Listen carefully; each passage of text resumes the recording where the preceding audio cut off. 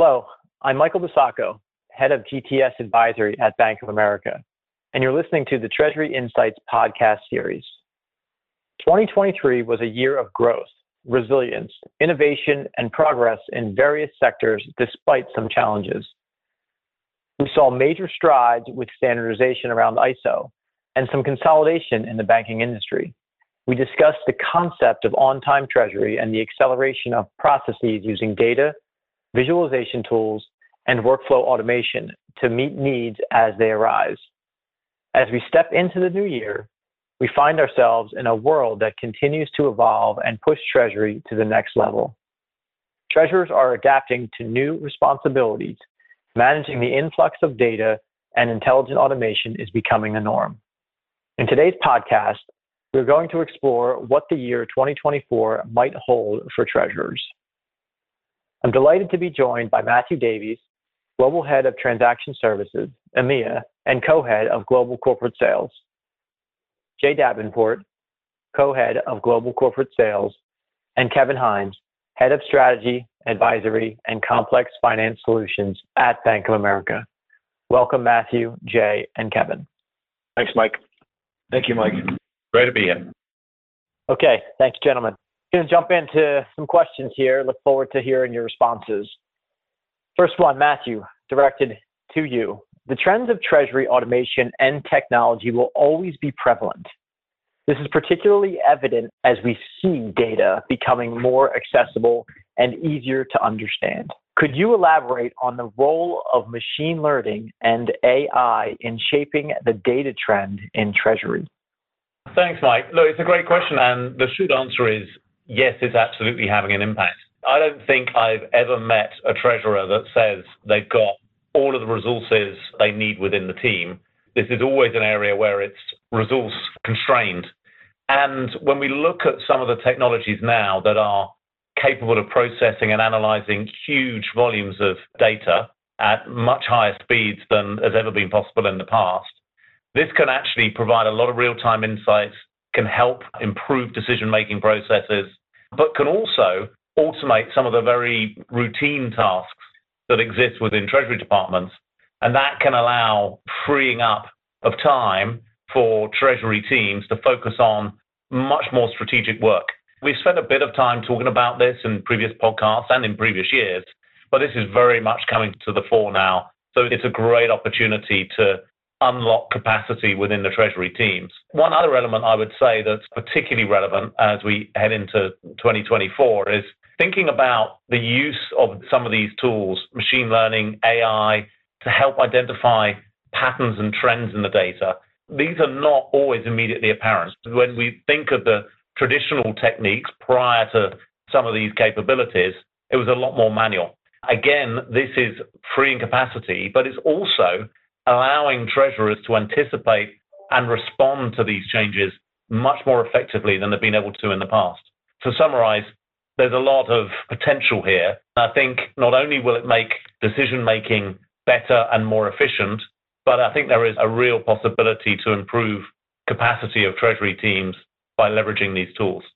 And certainly, one of the things that we hear a lot of from clients is the desire for data, but then there's the conundrum of how do they operationally make use of the data? And Jay, this would speak to a lot of the clients that you handle, and that's around balancing the use of the data and the technology being effective to digest and produce results with the data. How can treasurers balance that? What are you hearing from clients? Good question, Mike. Thank you for including me today. The role of the treasurer is changing dramatically right now. You often think of cash management, risk management around rates, FX as being the core function, but it's really moving into strategic decision-making. Many are on company boards, and they're heavily involved in the capital allocation process.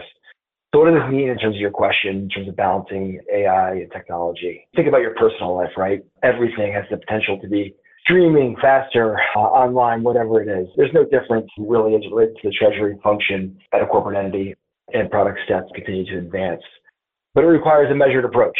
And the first thing to be done is identifying areas in treasury operations that can benefit the most.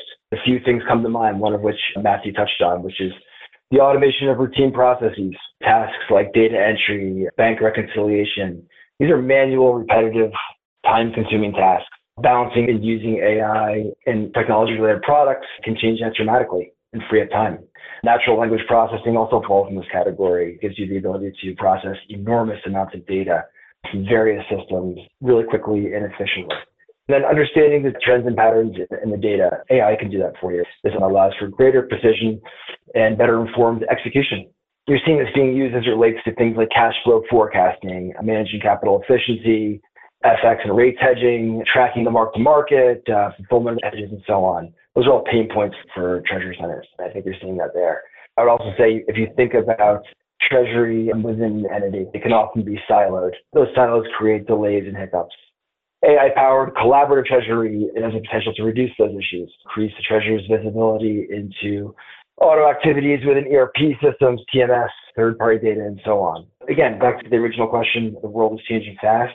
Treasury is right on the forefront, right at that crossroads. There are so many benefits that can be achieved through adopting technology, but it has to be a strategic, well thought out approach. Jay, great answer. And I caught on to the measured approach. And I think this speaks to what clients are considering. Things are evolving. Change is coming at us faster. Technology continues to produce an avenue to change.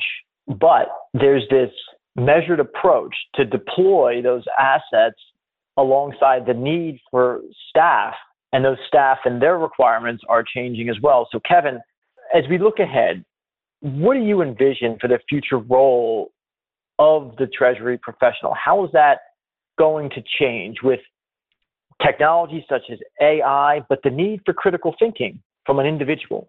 Mike, thanks. It's bigger than just AI. I read something the other day that as of the end of this last year, there was over 5 billion internet users, which represented something like 65 to 70% of the world's population. What does that mean? It means our clients interacting and engaging with us and their other service providers online. The growth of a mobile delivery channel and the need to modernize the customer experiences is becoming more and more relevant. What does that mean for our clients? Our clients have to be as tech savvy as possible. Their tech stacks have to be modernized. SAP is going through a major uplift, and how does that impact them? Well, I think data is going to be an important part of what our clients do to help streamline processes, make them more efficient, allow them to make decisions, to get out of Excel and other manual tools. I do think the need to improve the way they operate, the way they utilize technologies and fintechs will become just as relevant as AI and data. Data analytics is going to be important. This helps them manage risk. This helps them identify areas of opportunity to improve and to streamline. But I think they need to be looking at how they can streamline other processes as well on the back end of their operation.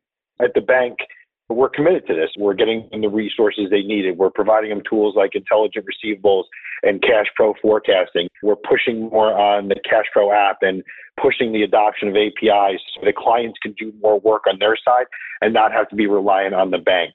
While AI and data is going to be a critical component to everything they do, I think the adoption of technologies over the next 1, 2, 3 years on our client side is going to be just as critical for them to be successful. Kevin, completely agree. And one of the areas that we as a bank are often engaged in with clients is the assessment matched against their operational capability to embrace the change. Because technology is going to bring things at you faster, but operationally, if you're ill-prepared for that acceleration, you set yourself up for a potential failure. So 100% aligned with that idea of the need alongside the speed and making sure those two things meet in the middle or in some way such that clients can benefit and not be at a disadvantage. I was going to say, Mike, too, with everything going on with the market volatility, I think Bank of America will very well position with people like yourself who used to sit in Treasury at our corporate clients who can help them do that assessment, understand the technology, understand the risks, understand the benefits, and really help them as they drive forward the next few years. Fair point. I've got one more question. I'm going to round robin this one, starting back at the top with you, Matthew, Jay, follow, and Kevin, you can close us out. So beyond the increased use of data and technology, what other trends do you anticipate in shaping the Treasury landscape in 24? And how can treasurers prepare for some of that anticipated change? Matthew, why don't you start us off? Well, I'll take the obvious one, the high rate environment, which, well, you can ask 10 people and you've got 10 different opinions of when there's going to be rate cuts this year, but rates are definitely going to remain elevated. And that has driven a focus on working capital and working capital metrics. That's going to very much continue into 2024. We've seen a huge demand for some of the solutions that we can provide that help with working capital, whether that's getting more spend onto cards, whether that's supply chain finance programs. We've probably onboarded more supply chain finance programs in 2023 than in any other year prior to that. And I see that trend very much continuing into 2024. So that was my thoughts on that. I would echo what Matthew says. Obviously, the interest rate environment is going to be very challenging. But further, in terms of managing risk, is the geopolitical issues out there. And that's something that's going to be very important for all treasury centers to be very aware of. And also deglobalization, rebalancing of supply chains, and how you manage the associated risks. As Matthew said, our trade platform continues to grow, as well as our FX platform. And I think that for a corporate treasurer, you want to stay very close to your treasury partners, whether it be a bank or others, in terms of creative ways to manage those risks, creative ways to account for market changes, because the world is changing very fast. And speaking for Bank of America, we are adapting very, very quickly in all of our products to provide solutions. And Mike, when I look at the broader kind of what's going on in the space, one thing is IT challenges and resources. I see our clients struggling to get the resources needed to get their jobs done. We're talking about tech and innovation, but if you don't have the resources to help you get there, it makes it extremely difficult to achieve. I think the second thing would be talent. Obviously, there are people out there that you need certain people in certain seats, and making sure you find the right talent to put in your seats. The other thing we've seen from our consulting community is the move to in-house banks for a lot of large corporates and how they get there, and moving to that. And then obviously I touched on it earlier, but the ERP and conversions, and people have leaner organizations. So how can they utilize their ERPs and their technologies more to drive into the future?